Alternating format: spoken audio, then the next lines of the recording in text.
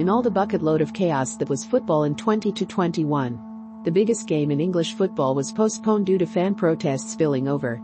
In extraordinary scenes at Old Trafford before they were scheduled to play Liverpool, a large group of protesters painted the sky red with flares and bellowed chants, making their voices soar with frustration. Directed at the ownership of the club, the protests spilled onto the pitch as fans infiltrated the stadium and clashed with police, as well as protesting outside the Lari Hotel, where United players stay before home match days. To cap things off, fans also slashed the Liverpool bus team's tires. There was a clear underestimation of the manner of these protests. This wasn't exactly Bane storming Gotham City Hall and letting prisoners loose, but there was more than enough affirmative action to saliently see United fans had had enough. Whilst there have been plenty of worse scenes of fan behavior, think the savage England showing in the recent Euros final. Damage to the stadium was done and police officers were injured. United fans felt their point was made as they cheered in celebration when the game was called off.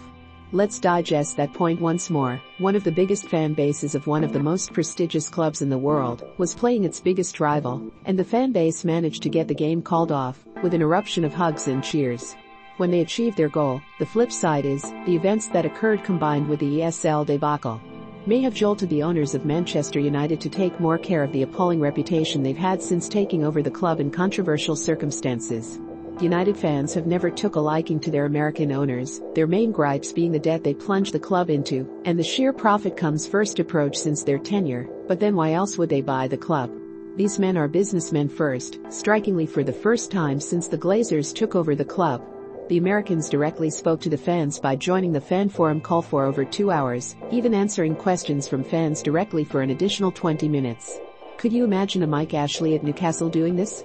Joel Glazer, a man who is worth $1 billion, sat in and spoke to regular disgruntled Man United fans for 2.5 hours, waxing lyrical about everything that irks United fans about the ownership. It felt like a revealing celebrity interview on an Oprah Winfrey talk show. Joel Glazer, amongst other things, spoke about Old Trafford's condition and investing more in the creaky old stadium, as well as the much maligned fact that the Glazers collect yearly dividends, which Joel Glazer said was modest and less than 3% of overall revenue of the club. When it came to the infamous debt the club has been plunged into since the ownership took charge, the part owner of NFL team Tampa Bay Buccaneers said that they have been paying off and reducing the debt at a reasonable interest rate, never really addressing the original inception of rancor, which is the heaps of debt Manchester United went into because of the takeover happening. In a fascinating exchange between fan Chaz Banks and Joel Glazer, we got into the fundamental main beef dish of the main cause for all the disdain for the Glazers. Banks explained that he felt hurt by the fact that he had bought Man United shares and was saving them for his son, but with the takeover, his shares were necessarily purchased in 2005 by the Glazers. United fans before 2005 were happy with the way the club was being run. They never wanted the Glazers, as they thought if it ain't broke, don't fix it. The Glazers were always an anathema because their ownership initiated them to turn the club into a superpower, the priority being not on the pitch, but off it. The Glazers transformed the club into a commercial behemoth for their own monetary gain, something United fans never asked for. It feels like the successful bakery that was going along just fine under solid ownership, but then became part of a big commercialized American chain. Now don't get me wrong, I'm not making out Manchester United to be the lovable club that came from nothing, but when it was floated on the stock market in 1991, it didn't need to be touched. The Glazers' avaricious thirst led them to acquiring the club, commercializing it and turning it into a money-making machine. There wasn't an understanding or care for the sport or the history of the club. It must be said the Glazers have actually spent before in the transfer market during the reign of Louis van Gaal, Jose Mourinho and Ole Gunnar Solskjaer. There have always been marquee signings and money spent. The debt, though alarming, seems to be manageable. It is more the sheer flippancy confirmed by the ESL doom before it began power grab that assured United fans how solipsistic the Glazers are when it comes to the club. Candidly speaking, the Glazers have been shook out of their radio silence because the business they own has started to hit them where it hurts, their pockets. In the aftermath of the protests, the Hut Group pulled out of a £200 million sponsorship deal. United shirt sponsor TeamViewer has been flooded with poor reviews from United fans and now holds a 1.8 poor rating. Not to mention the fact that getting Man United versus Liverpool cancelled would have had the alarm bells ringing in Florida that this could well happen again. And they could lose quintessential TV money. The sheer audacity of the ESL And the gluttonous greed involved was the last straw for United fans. Now what we are witnessing is a desperate attempt at repairing the strained relationship with fans. They never would have had an inclination to do so in the first place, if not for the events that have occurred. It is not just in the attempted reach out from Joel Glazer where things appear different.